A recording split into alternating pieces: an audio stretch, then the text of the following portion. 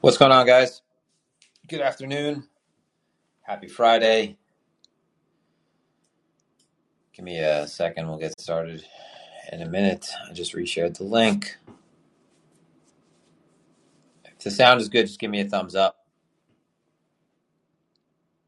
Phone is charged. We don't have to worry about that dying again like last week.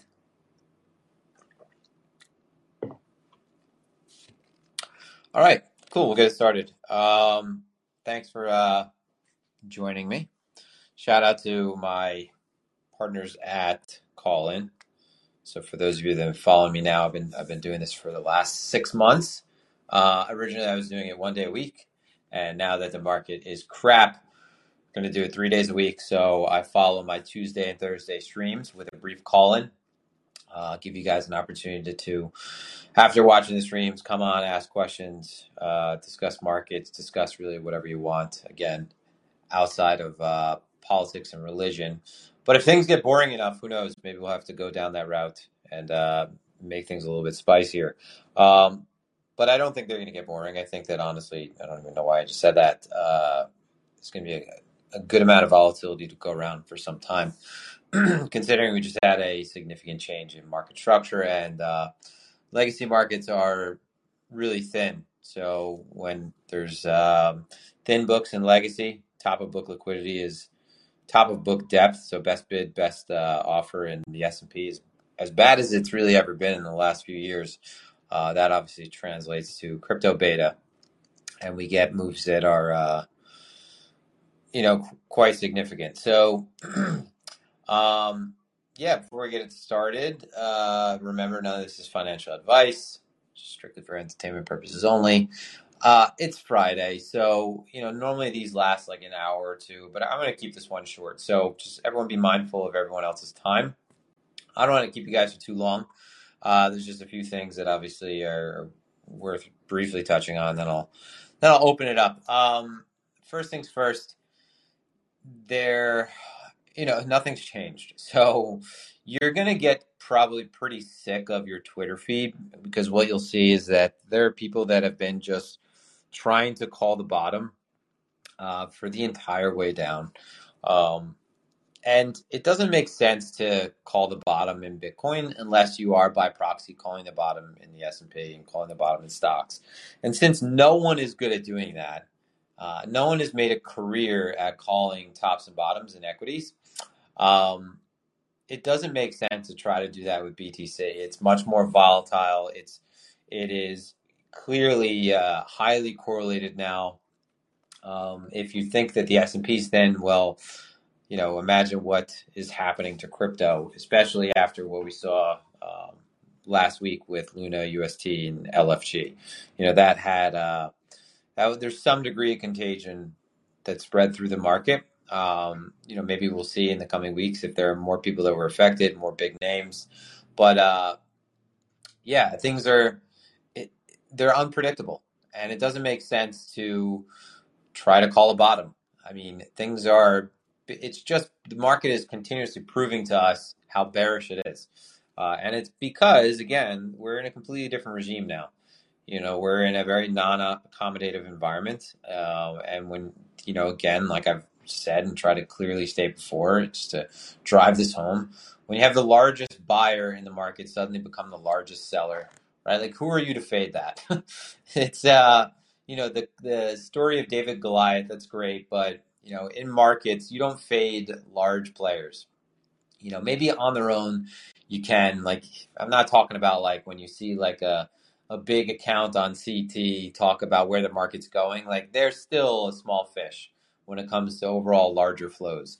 So you don't fade the Fed. And this is really separating, I guess, the men from the boys. And it's because in crypto, there are so many new traders. And I don't mean that they're necessarily new, but, I think that probably 90% of the people that you interact with on Twitter, in crypto Twitter, and for those of you that don't follow along with what I'm saying because you're not on crypto, you're not sort of immersed in crypto Twitter. It is like a unique circle, and it's mostly comprised of people that this is their first market, and it doesn't even matter if this is not your first market, because for most people that are under the age of, let's say, 30, let's just imagine that, yeah, let's say, 30, yeah, most people that are under the age of 30, probably 35 even, have only been trading during one regime period.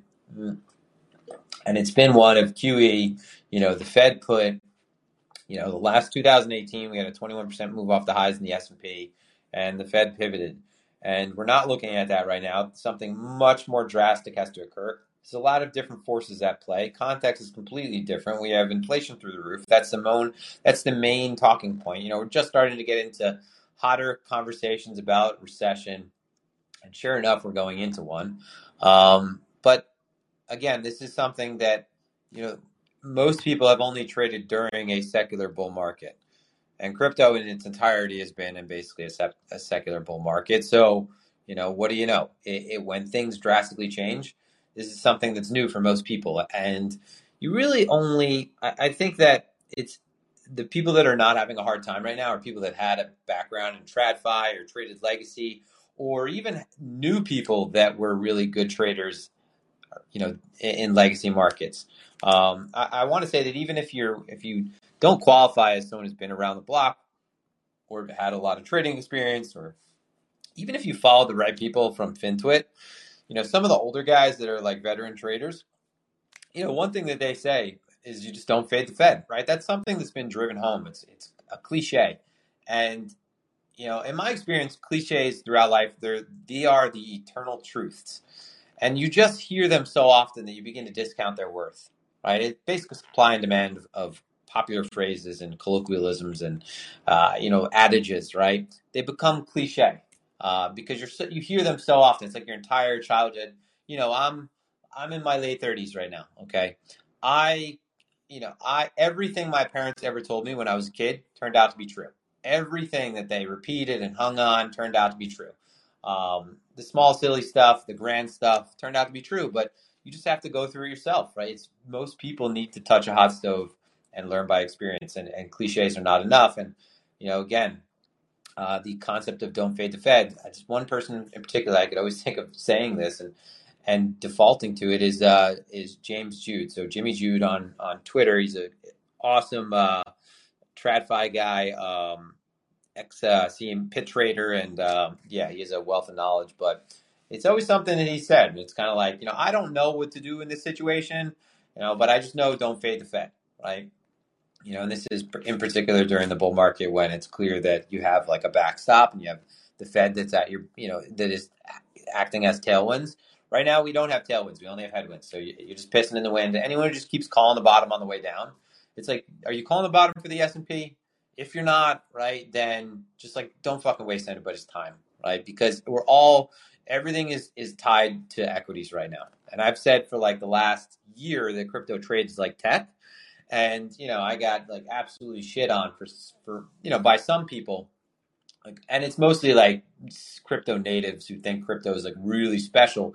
And yeah, it absolutely is. But hey, when the evidence says one thing and the evidence is what moves your P&L, well, like how long is it going to take? How much hurt is it going to require before you finally start listening to that and saying like, okay, the narrative is, crypto is here to stay. I believe in it. I see all these qualities in it, but the people that are selling the shit out of it right now clearly don't, and they're the ones moving the market, right? So let's at least wait for that to abate. So the last week, retail got smacked. We saw Target, Walmart, and then brings us to today, which was expected and not necessarily expected in terms of direction, but expected in terms of volatility. And I've said for the last week, as I mentioned this during streams, I mentioned this in a couple Discords and Telegrams I'm in, and I screenshotted that this morning, a conversation I had yesterday, and I won't say who. It was a response to somebody who's a well-known macro and crypto guy. And I said, we're going into OPEX, so $1 trillion worth of derivatives expiring today. So always a significant event, especially when you have a very, large amount of capital going into this. So going into that, and I said, into this, it doesn't make sense to really have any kind of like really solid views. why don't we just wait for this to expire? Because into it, you might have certain flows that are, they're derived from hedges being unwound, hedges being put on, certain gamma effects. But I think on the way down, it's like everyone wants the market to be bullish. So the popular narrative is, and yeah, it makes sense if it if it happens to occur. The popular narrative is clearly, yes, puts are in high demand. Those puts, when they're sold by options dealers and writers, they have to hedge. If we're going into expiry and they're not expiring in the money, and then options writers are unwinding those hedges. The unwinding of the hedges is basically just buying back futures contracts, right? So that's going to give us some kind of tailwinds, and we should bounce. That is like something that has been repeated all too often in this downtrend, and all that's happened is the market has continued to move down. So I think that clearly it hasn't worked out favorably, even though from a structural standpoint it looks like it should. If anything, it's been very choppy. So no matter what, like today could completely resolve back to the upside, but I still won't really, and I said it, I won't be confident in direction going into it. I'd rather wait till after. So after today's session, we have obviously futures open up on Sunday, and since the correlation is there, you could glean some information from that when, the S&P or, E-mini futures open up, the ES opens up on Sunday evening, just futures across the board. And then Monday cash session, things start anew, and we'll see, because this will have been behind us. It's not like they're all, unwinding, they're being rolled into next contract anyway. So Bitcoin right now, the composite of the last 6 days has proven to be quite valuable. Yesterday I said during a stream, even when we were at the highs, this is not somewhere where I would want to long. I would want to wait and actually buy higher because we're still within a multi-day composite. And sure as shit, I didn't take the short. My execution in the last 2 days has been pretty crappy. And I say that because the execution has been crap. And how I get into positions, right? Getting slightly late, I ended up averaging down into the position originally that ended up popping up favorably, and then exiting them too early. So I exited my long too early. I was talking about that on Twitter, laying out sort of foundation why I was setting up, what areas I was interested in, and then I sold it, for a couple hundred points. And then yesterday, moving into, a pretty straight and violent move, not necessarily violent, but a dead straight move into a composite value area high. The level is held up to this point, area where you could start to look for, absorption, a loss of momentum, failed auction and so forth. And it's a great short opportunity because it's so well definable, because on the flip side of that coin is I was saying that was the area where I would want to get long. If we broke above 30,600, we accepted above there, then to me, that's a more attractive long. I'd said that I'd rather short if we popped up to 33, 34, but still, that level did its job, and we were still stuck within the range, and now we just covered the entire range in one very swift move. So I'm just focused on my, the levels that I derive very locally, not trying to take any big positions. I think that this thing is going lower, and I think that that 200-day weekly moving average is an area where we could see a significant bounce. Not for nothing, and that's the first time I said not for nothing during this call-in, and I think that would be a record because we're like, 14 minutes in? For those of you that follow me for a while, I can get kind of redundant, and I'll cling to a phrase or cling to a word during a try not to do it, but it's easy to do when you're not. It's easy to do this when you're just talking to yourself for an hour straight. When you pause during conversation, you have a little bit of time. And right now I'm just in I'm running the, 400 constantly, stop constantly. So anyway, we're back at what is larger range lows for, going back to May 13th. If you're going by extremities, we're outside of value. It's not looking attractive when we have equal lows the way we do. So I think that we end up, if this doesn't act as support right now, maybe we get a rotation or attempt back into value and see whether or not we could accept back above 29.2, 29.3 back into value. I don't know. I mean, that seems a little hopeful right now. The S&P is still careening lower. And as long as the S&P moves lower and makes new ground down, I think your target is probably around 37 and then 34, 35. that window is 34.35 is the most significant level. That's a prior year's point of control. But yeah, that's where we are. We hit 1 year's point of control, last year's point of control. Now we're going down to the next. There's not much between us and that. But for BTC, locally, it still requires the S&P to kind of find the same support. But otherwise, I think that below 28 into that wick, even if this was a bottom, you don't just, absent a catalyst, absent any kind of crazy derivatives exposure, you don't get a V reversal. So for us to put in the first day down, the first significant spike on the 12th and leave that wick, it's more than likely we fill that out. More than likely we fill that out, especially if we came back to it twice already. We came back to it on the 14th, we came back to it on the 18th, and those we already used up sort of our bounce, right? Our rejection from that extreme. And that's kind of what you would look at. Like, okay, we're approaching, same idea with single prints, we're approaching an area that really was not accepting or accommodative of prices. We should see that, hey, if there were buyers there, that we see the same kind of demand upon a return. We've had a few returns now. So if we're probably going, I think, sub 28. And then I would want to see, possibly another trap set up there. If we just continue to accept, and there's no crowding, there's no sign of any kind of, selling abating at all. Yeah, the next logical level is that, let's see, hold on one sec. Let me just go to, I'm actually in front of the computer for this one. It's kind of a crappy New York day. One sec. Let me pull out and then I'll take callers in a second. 200 day. Fuck is it? Excuse me. The 200 weekly is around 22. Historically, that's been a really significant level from a dynamic support standpoint. Listen, though, that's worked in the past. We're in a different environment right now where equities, like I said, the best way to describe it is they're careening into nothingness. Across the board, there's some really great signs, honestly, that you would expect to start building up when we're approaching some kind of low. But it's really dangerous to time that without price actually doing anything to show that it's actually strong. So with people just shitting their pants and, doom and gloom magazine covers and, like The Economist talking about, food just being extremely scarce.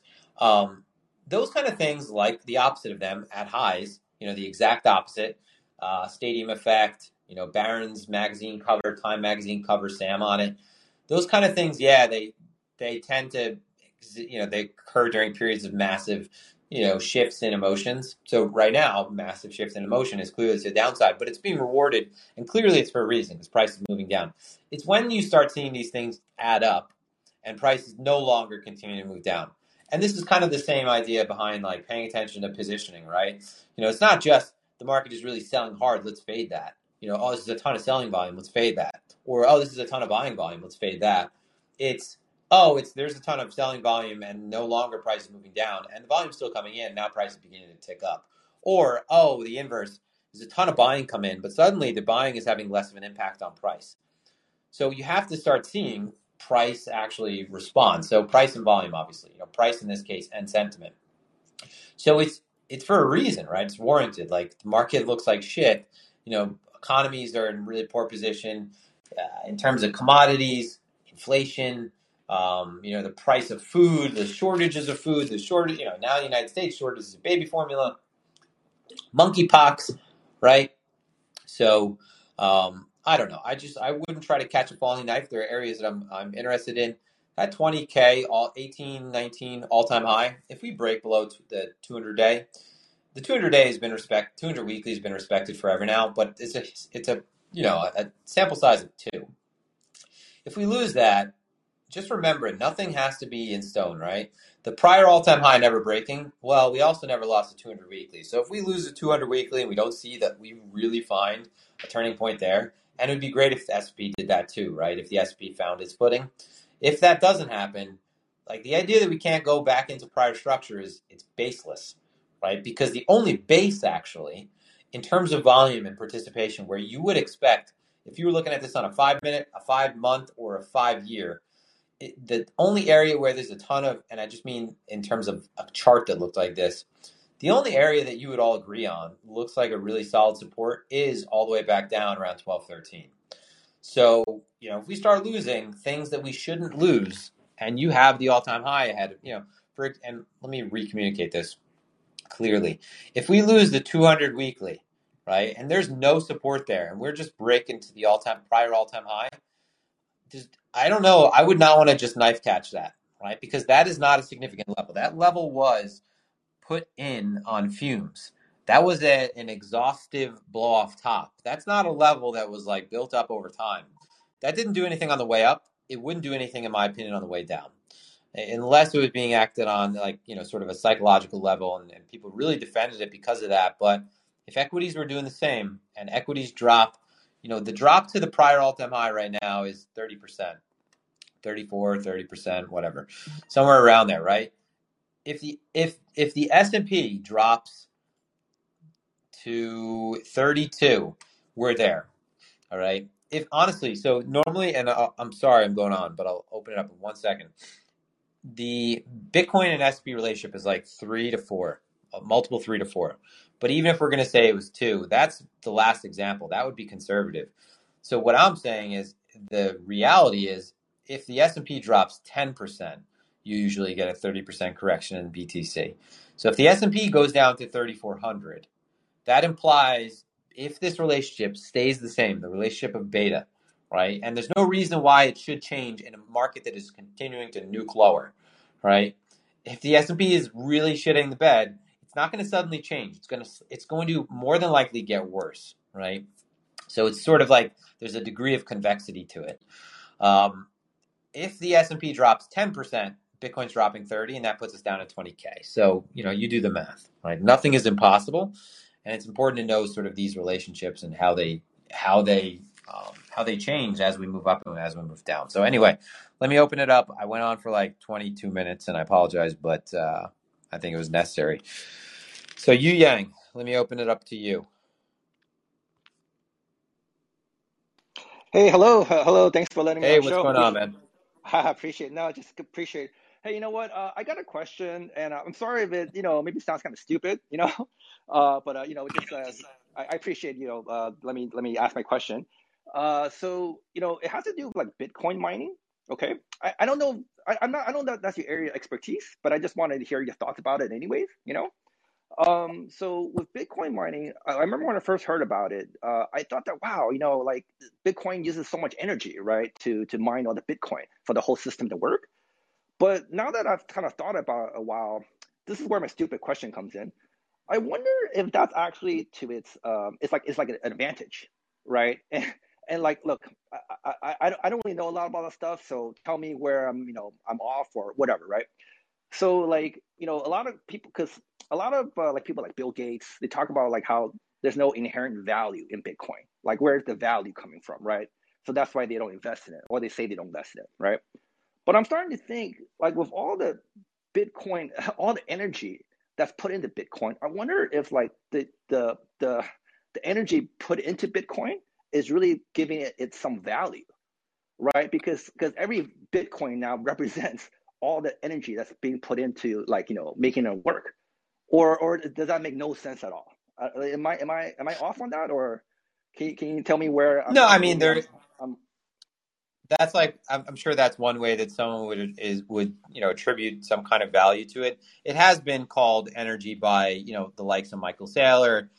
A lot of people have called it energy before, and that's really what I think. That's in like a deeper philosophical sense. Money, any form of currency, is a form of energy, right? You're storing energy to use it somewhere else in a productive mean, and whether that productive mean is to invest in other things that lead to invest in productive assets that lead to other things.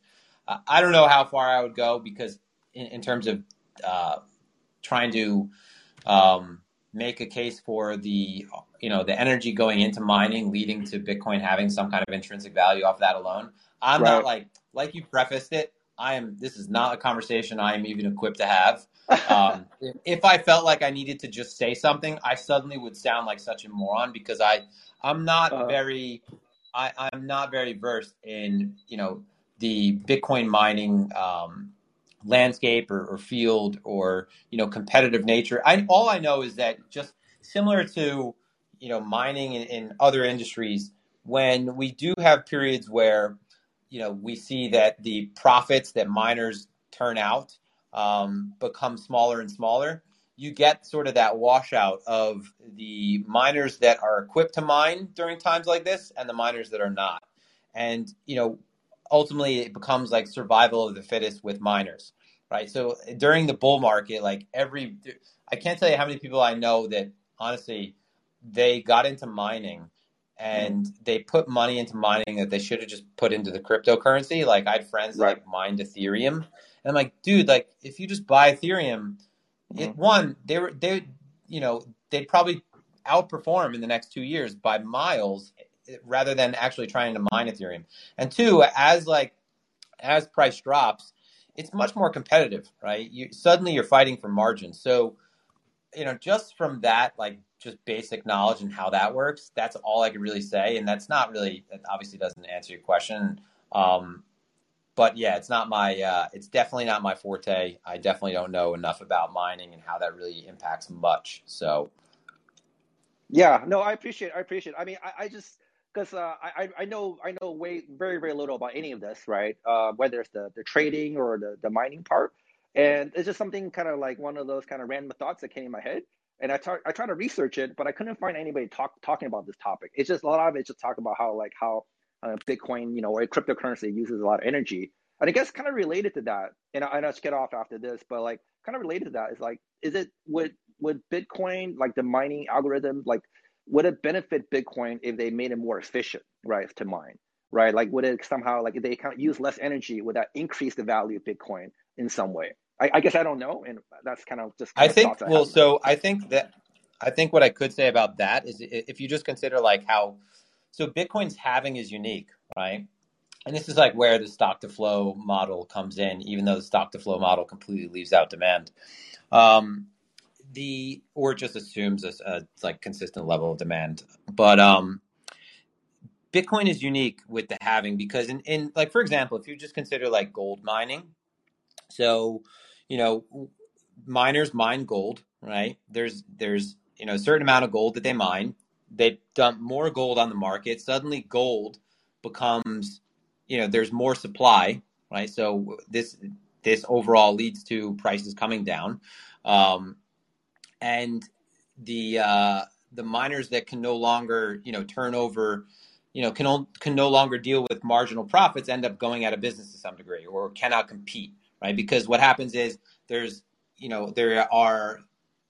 there's a certain amount, or there's I don't want to this is going to sound funny because there's not like gold is not that scarce, right? Right, We're on the same page with right, that. right, right, right. There is it's not same the idea behind like diamonds being scarce, but there's a boom bust due to the fact that at some point there's a lot of miners that come into the market, they mine the shit out of gold, then there's a lot more supply, right? So the price of gold drops, and then the miners that can no longer deal with the margins and deal with the drop in prices, they end up going out of business, right? So then there's less gold on the market, and this whole boom bust begins to proceed from that, or rather continues from that. That can't happen with Bitcoin because there isn't sort of as they as there is no way to, how do I describe this, for that phenomena to occur because of the built-in I guess the built-in mechanism in which Bitcoin is mined. So, but again, I don't know. I cannot talk deeply about this. I will end up sounding like a moron. But that boom bust phenomena does not take place with Bitcoin, whereas you'll Right. see it take place in like normal commodities. I see. Yeah. Okay. Well, no, that's interesting. I didn't think of it that way, and I agree with you. Like, the gold is not really real scarcity; it's kind of like made up scarcity. Whereas Bitcoin, Yeah. I guess algorithmically, it is just fixed number of, like, what is, like 20 million or something like that, right? You can only cap it at a certain amount of coins, and that's it. Yeah, So okay, 21 well, million. 21 million. See, there you go. I had it off by 1 million. Uh, actually, no. Since I don't see another call, I just ask another quick question, right? But then I'll just get off so people can jump in. Of course. Like, I know this is, like, I have a lot of these kind of thoughts, so I'll run it by you. I was wondering, like, what's preventing, like, the U.S. government from just buying like 2 million Bitcoin? Because clearly, U.S. government is just like printing cash anyways, right? Like, why don't they just do that and then just like, hey, if it works, then the U.S. government is gonna have like 2 million Bitcoin in the future. Like, why don't they do that? Yeah, I don't know. I mean, Oh, it's crush, like right crush. now that's So, like 58. That's like 58 billion dollars. right. They already have a lot of Bitcoin from the Bitcoin that they have that's confiscated. True. True. Whether or not that's going to stay with them or somehow be, given back to the original rightful owners, well, who knows? I would say it's probably more likely that the people, that stays with the government. But yeah, I don't know. I mean, that's they tend to throw, like, the United States throws money at a lot of things that Right. would seem kind of ridiculous. And like, not to open up conversations too far outside of crypto, but you know, every other month there's something that the United States spends money on that we literally can go, can hold up to something else that's an issue and say, oh, that would kind of, that would have fixed, the hunger in such and such, or that would fix healthcare for this many years, right? So clearly, there's an issue with how the government spends money. But I don't, I don't know. I mean, that would be something that would be very, very hard to keep secret. True. So like Yeah. the Federal Reserve or central bank picking up crypto, that kind of buyer would have a material impact on price. Like, if how that would have to be, accumulated in such a tactical fashion. Because if they said something along the lines that they were buying Bitcoin or central banks were buying Bitcoin, that would lead to a candle that I don't even know if it would be. I don't know if it'd be like a 30% instant 1 minute candle or 50% instant Right. 1 minute candle, but it would lead to a massive rush through a narrow door.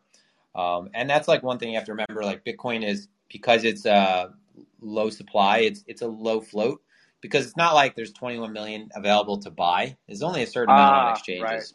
Right. Right. True. So True. that is very low. So it's really low float. So anyone who comes into the market that's big has a material impact.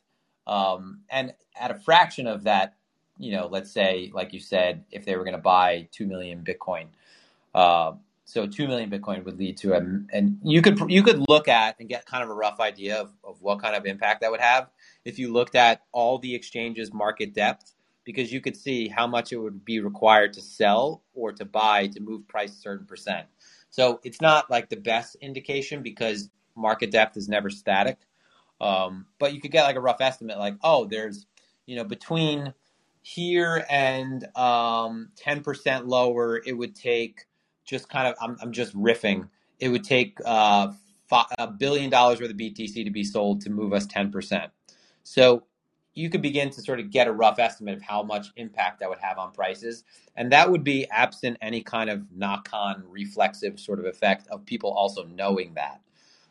So I don't know. I don't, you know, there's like a bunch of people that think eventually the United States will have to do that. They'll have to adopt it. And there's a game theory perspective here too, that, even when you don't believe in something, something as this polarizing as crypto, even if you don't believe in it, it kind of makes sense for you to own a little bit of something you don't believe in, just in case you're wrong, right? You kind of like hedging your bet in a sense.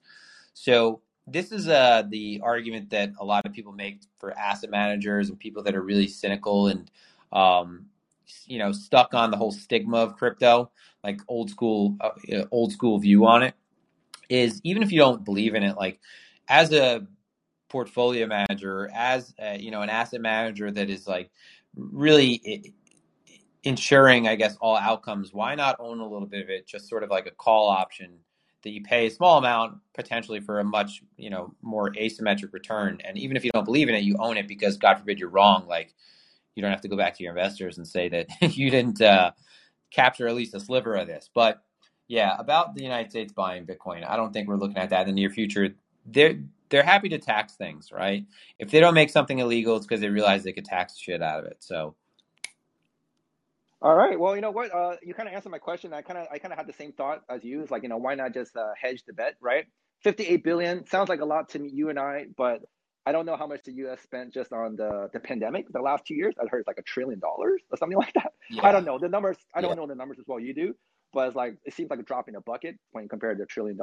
It's kind of like this is kind of a joke, but it's kind of like when the Fox signed the Tom Brady to like $375 million. They can afford it, right? Right. Anyway, Yeah. anyways, yeah, I'll get off. I'm getting kind of long here, so people can jump in. Thanks for answering my kind of silly questions and taking it seriously. Thank you so much. No, no, happy to.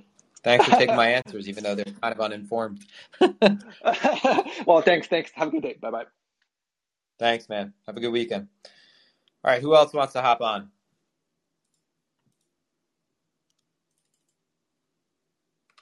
Oh, so what I was getting at earlier, and I was getting kind of tongue-tied because I was thinking about, as I was describing it, thinking about how I don't know a lot about Bitcoin mining and and sort of the mechanism that takes place.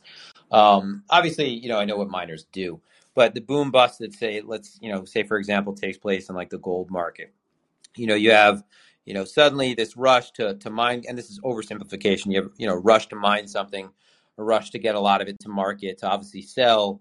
The more people that you have mining, the more gold you're clearly going to put on market. When there's more supply, right, there's obviously not like there's an increase in demand. So as that increased supply floods the market, the price of gold eventually meets sort of peak altitude before coming back down.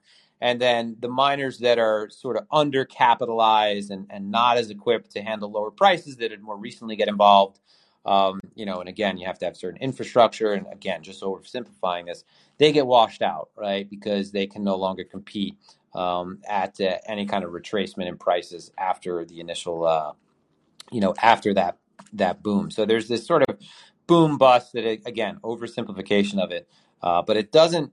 There is a built-in mechanism that ensures that this doesn't take place with BTC, and the most significant aspect of that is the halving. So let me open it up to N.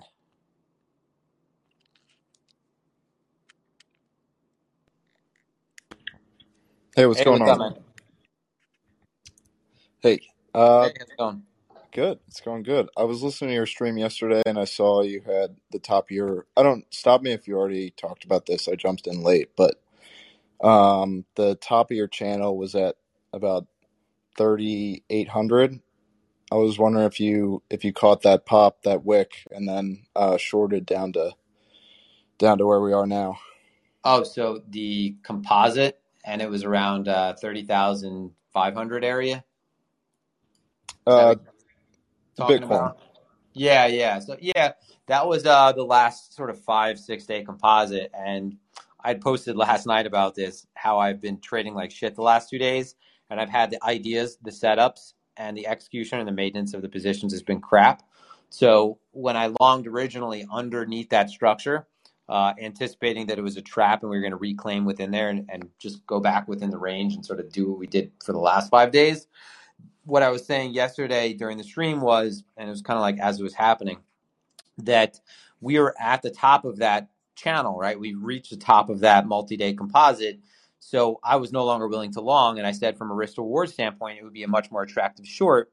But I was actually at that point, I was looking for the longs rather than the shorts because I thought we might have more of a squeeze. So what I said was, the channel, since we were at the top, this is no longer a place I want to long right here. I'd be much more comfortable buying slightly higher if we accept above 30,600. Or I was looking at a pullback somewhere between the current day's VWAP that wasn't tested, and also the lower portion of the channel. So this was like, I think this was around like 29.4, 29.6. So I was kind of prioritizing that and wasn't focusing on the lack of momentum and the absorption at the highs. I initially saw it, but I figured this might be one of those that, because of this sort of turnaround and the way that we moved through the range pretty violently, could give us a much larger squeeze up, and maybe I'll short from higher. And one thing led to another, and I never got around to putting on a proper position. So just to reiterate, what I said yesterday or last night, I was like, my ideas were there. Like I had all these setups, but that setup, I just let that go. I wasn't prioritizing the short side at all, not right there. And the long earlier from the lows, I just cut way too early. I cut it after like 300 or 400 points. And that's because I don't know. I don't want to, in this environment, I don't like to sleep on positions, and I don't like to let stops get hit. I mostly just pull myself out of positions when they start going against like the areas that I think they should continue to hold. So no, I didn't short it, but it was like, in hindsight, it looks like one of the sexiest shorts because there's a really clear divergence in momentum at that level, and you had a significant increase in open interest. And this morning, I ended up catching a decent ETH short as we were breaking down, but nowhere near like the high of the channel. I started flirting with trading the short that I placed with ETH. I started placing that around 2028. So that was like well off. BT, I was kind of using Bitcoin as proxy, like it was at the high of its channel, but yeah, I was late. I was late to getting behind these moves and to even addressing that original Bitcoin short. So I gotcha. Yeah, you said you wouldn't really look to be long now with this loss of momentum. Like, has that changed at all? You're looking to get long now that we're at the bottom of this kind of channel here?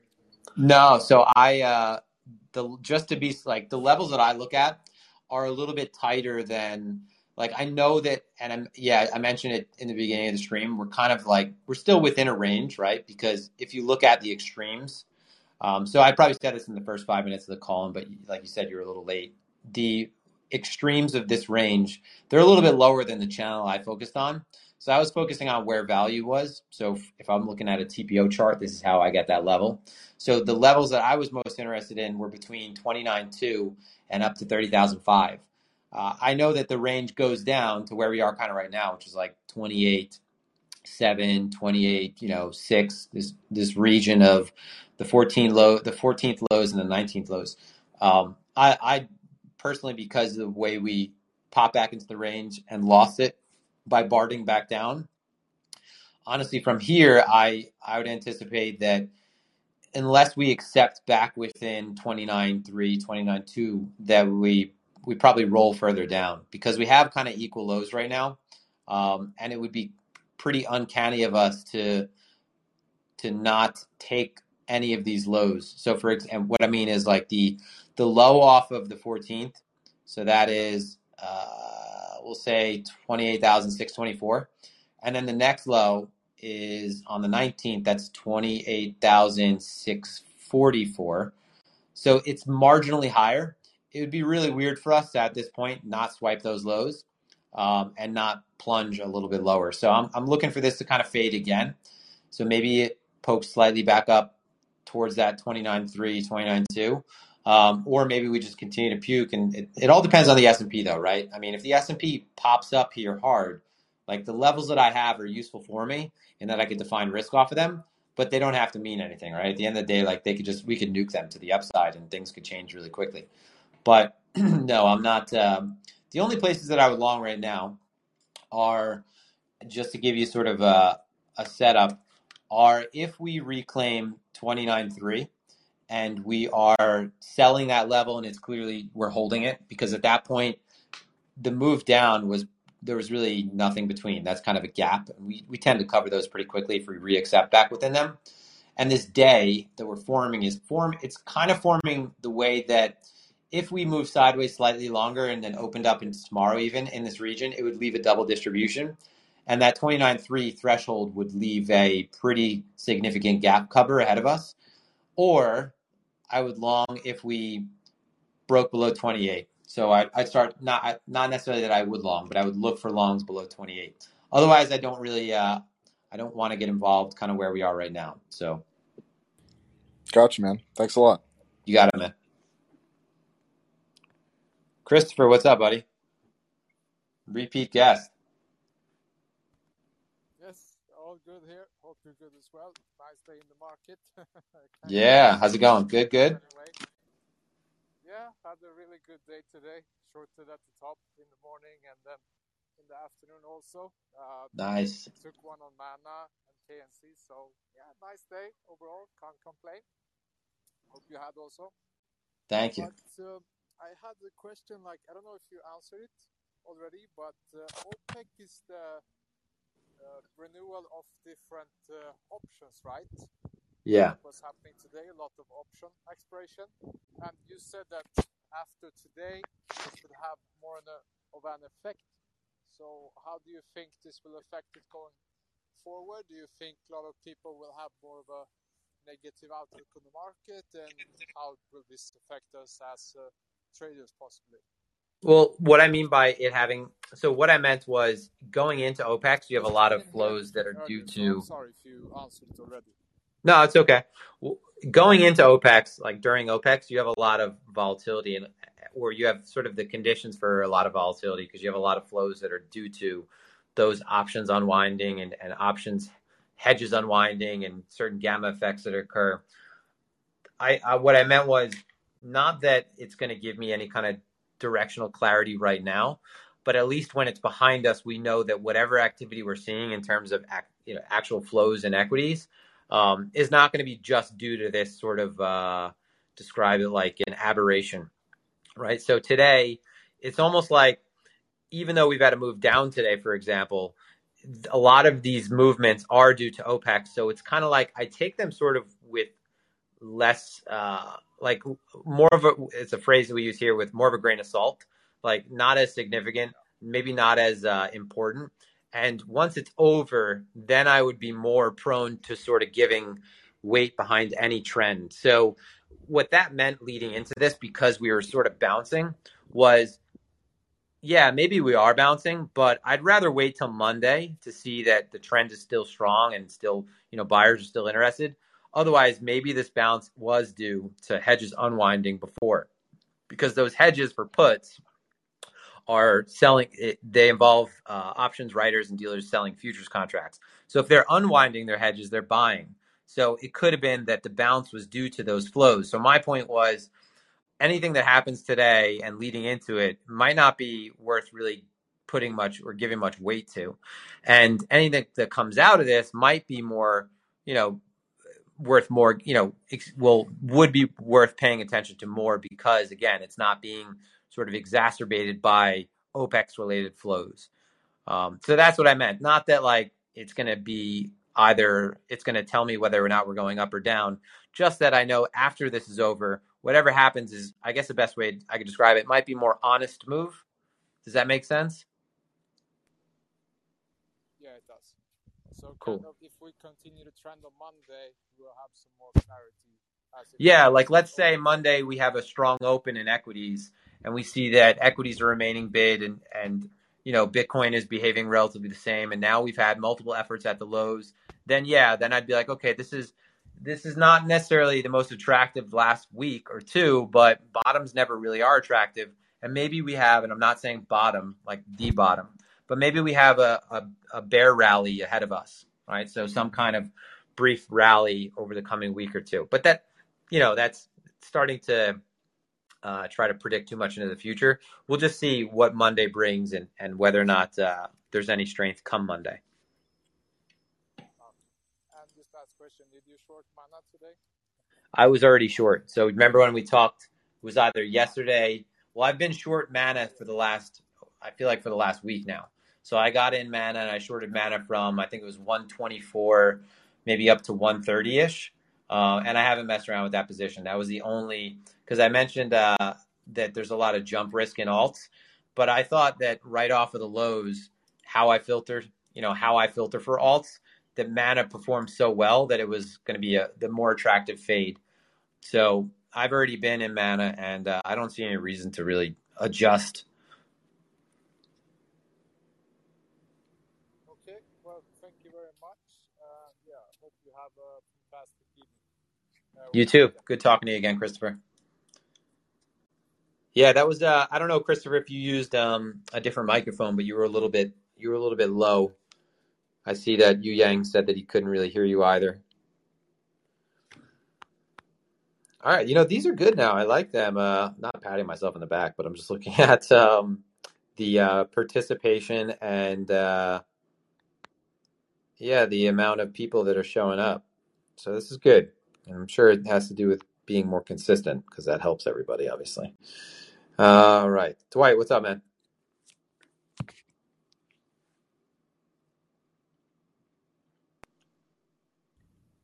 Hey, what's going on, Dwight?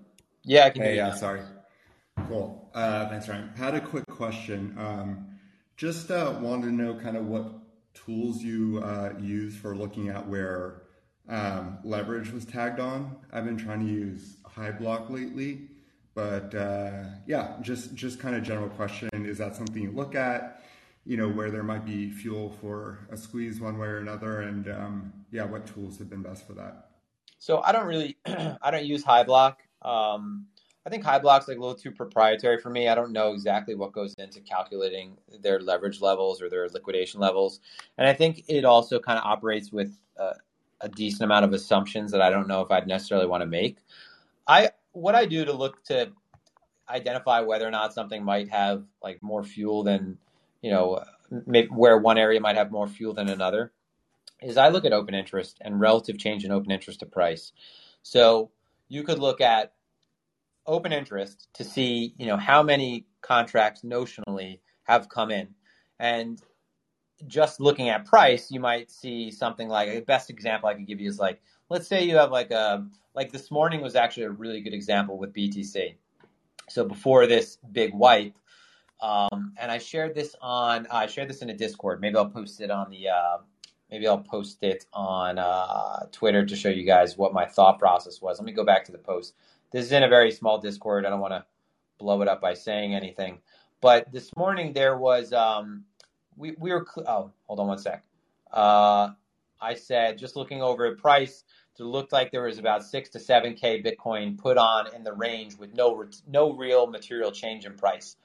During that, funding was drifting slightly higher along the way, and Coinbase CBD was pretty strongly upward, but price hadn't moved up at all. So there's a couple things to go over in what I just said, or what I said that a couple hours. This is well before we broke down, and I still didn't take the short in BTC.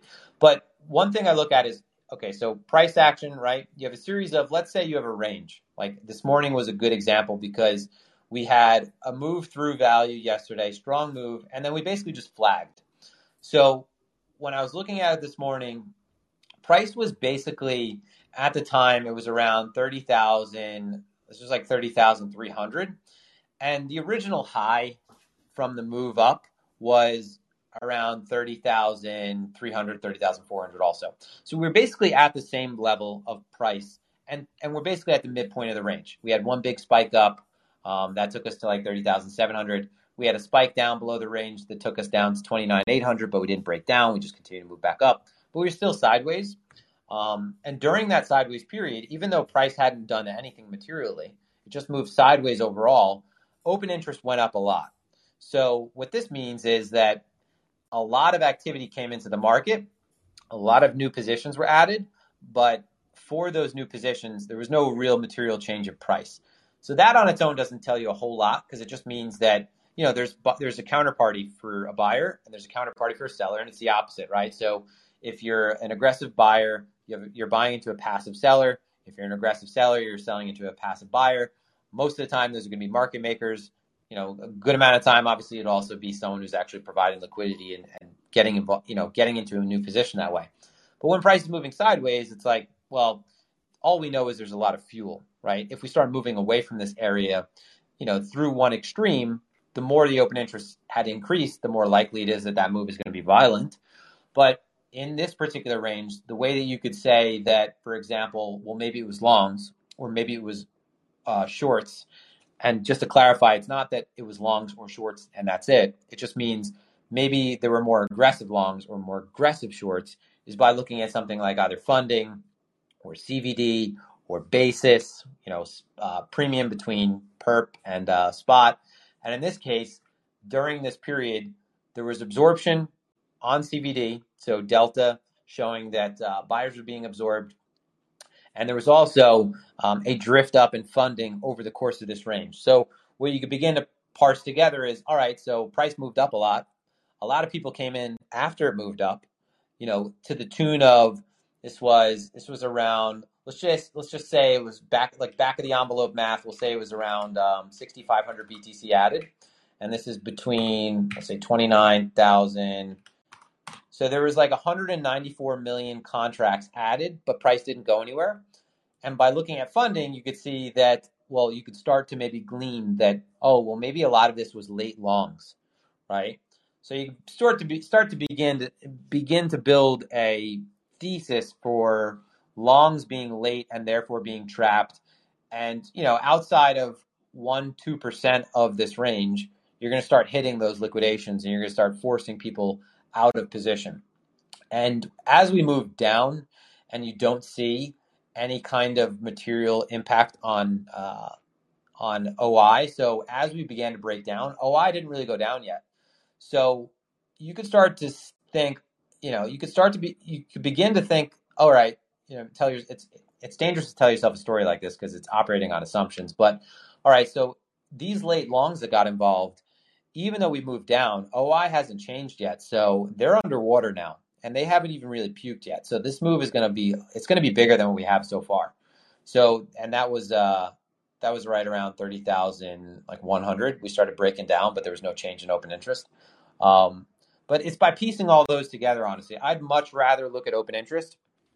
And one thing that you could look at is even like, let's say price is, and it doesn't have to be just this example of moving up, because the opposite would be the case if it was moving down, right? It would just be the inverse of this example. But let's say price was making higher highs and higher lows, right? So it's a strong trend. There's been no real detachment from the trend in open interest. They're pretty much following each other, right? As the market's moving up, open interest is going up. It's healthy. It's more or less at parity. Let's say that you put in something that looks like maybe a slightly higher high. It looks like momentum is beginning to dry up. There are times when the traps are really obvious and you'll see like maybe, and this is just an example, maybe the higher high was 2-3% above the prior high, but the change in open interest was like multiples of that. So you have a marginally higher high, it's like 2%. And then meanwhile, if you look at the change in open interest, it went up, 8%. It went up 10%. It's like, okay, so for a 2% change in price, we had a 5-fold increase in open interest. Like someone just got into the market pretty heavy here, and they're definitely going to be off sides. And you could probably assume that if the market is having trouble and funding is going up, and look for signs of absorption also, that longs are about to get squeezed, right? We're going to have some type of pullback. So I just look at open interest and I make assumptions about leverage because, you're going to have more contracts on futures exchanges. The notional values will be higher due to people having access to leverage. And it's not that like, people, because they're using leverage, like it should lead them to doing, this or that. It's that with leverage, you have, what's it called? Path dependency, right? You know that when you're in a leverage position, when people are in a leverage position, that it is path dependent. Like you can't let it move against you a certain amount. So the moves that result from large increases in open interest, we know they're violent because of that, right? Because you're a forced buyer, you're a forced seller, depending on what side of the market we're talking about. Does that make sense? Yeah, no, I really appreciate that. And what kind of chart are you looking at? I guess I could use Coinalyze, but are you looking at like a 5 and a 15 minute on when you're doing this kind of analysis? Yeah, I'm looking at a lower time frame chart. I mean, Okay. listen, you could it might be something that shows up on a much higher time frame chart, but in terms of like me focusing on lower time frame trading or intraday trading, I'm breaking it down, and I mean my Coinalyze chart right now is on a 5-minute setting, and earlier this morning, I mean at the most I would go is probably like a 15-minute. But I mean, like I said, you could pick. It doesn't matter. I mean, you could pick this up on. It could show up on a 4-hour chart. It could show up in a daily range, right? On a daily chart. This was similar to like last summer. Last summer when we had that range, we were moving lower, and open interest had made much more of a change than price did. And usually it's what happens at at lows before squeezes is you'll see that the velocity of open interest, there's a drastic change. So that's usually like after a move down, violent move down, when you start to consolidate, then you'll start to see like, open interest really increased a lot already at like well after the move. Like someone clearly just panic sold and, could potentially be fuel if we start reversing on them. And this actually happened all the way. this happened a few times in the weeks leading up to this breakdown. This was during this was during the beginning of May, where we had a bunch of squeezes that resulted with, this basically this kind of setup where you had price break down and then someone got involved really late, and it was really obvious because open interest had increased massively after the move had already occurred. So, and yeah, it's just I'm looking at Coinalyze. I look at exo charts as well. I use exo charts. I use Coinalyze. So, yeah. Awesome. Yeah, no, I really appreciate it. That's super helpful. Thank you. Of course, man. Good talking to you, Dwight. Good talking. All right, so we're going on an hour. I'll probably wrap it up unless someone else wants to hop on. I don't want to take too long on Friday. Let me see. There is a question, so let me see, because I'm starting to pay attention to the chat. I wasn't aware of it for the first few streams, first few call-ins. So Rojo, so your question, I think I probably answered it to some degree. We could start making assumptions if we look at things like delta, if we look at basis, if we look at funding. Funding is a derivative of basis. So, when your funding can be positive because derivatives are more aggressive or because spot is selling harder. Either way, it doesn't mean good. It's not good for the long side of things. But if you're looking at a change in open interest and you see that there's that similar, complementary change in funding, you could start to make a case for, if funding has gone up pretty significantly and has gotten hotter, and during that, and it's really good when this occurs during ranges, because then you could make much more of a case for being one side or the other. Price moving sideways during that period, while price is moving sideways, overall funding has gone up and open interest has gone up. You can start to make assumptions about what side of the market this came from. And this is like the inverse is clearly when we're looking for bottoms to develop, and we look for negative funding and we look for open interest to go up from late shorts. The problem is when you pay attention too soon after a significant move. So, for example, like negative funding has been kind of a meme, but people pay attention to it way too early. Like, for one, in really strong trends, negative funding and positive funding, whether it's a bull trend or a bear trend, for bull trend for positive funding, negative funding for a bear trend, it can persist, because all it means is that the trade that's taking place, whether it's a uptrend or a downtrend, is really in demand. Like, gaining leverage exposure to that side is in demand. And during a bull market, longs are in demand. It doesn't mean that the market has to reverse. It just means that if you want exposure, you have to pay a premium for it. So I mostly find funding is actionable when the market's moving sideways, because it's saying, all right, there is this one-sided activity, but the market's not going anywhere. So it's an indication of a trap. If you look at funding at the beginning of a move, it's deceiving, right? So if you look at funding right after a significant low is made, so for example, the 12th of May, you're going to see negative funding because the markets are really thin.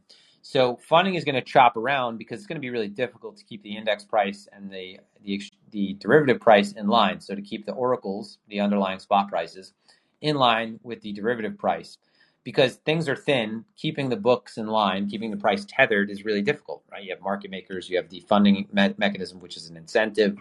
So the first move is always going to throw it off, and conditions being thinner are going to make funding like less of a useful tool to begin with.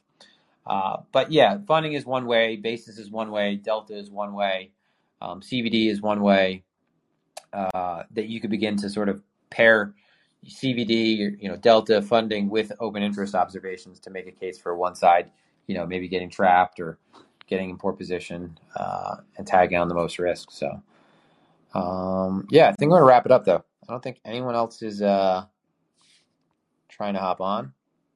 I appreciate all you guys for stopping in again. I mean, I'm actually really starting to enjoy these, and I'm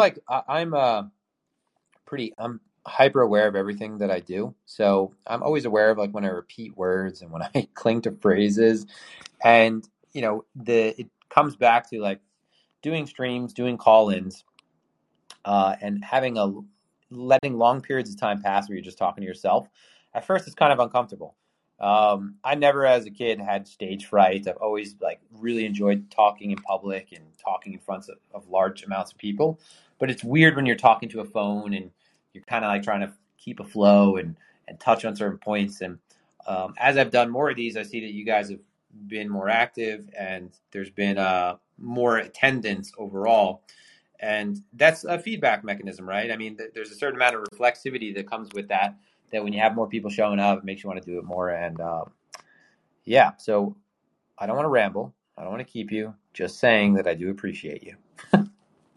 Everyone have a great weekend. Don't die out there. That's the most important thing. Don't die in the market. If you die in real life, you won't have to worry about the market, but knock on wood, just fucking around. Next Tuesday, same time after the streams at 1 p.m. Call it is like 2:30. I've decided like 2:30 is good because I need like a 15-minute break after the stream. Everyone have a fantastic weekend. I will talk to you soon. Stay healthy, have fun, touch grass, and don't bother with the markets weekend. Adios.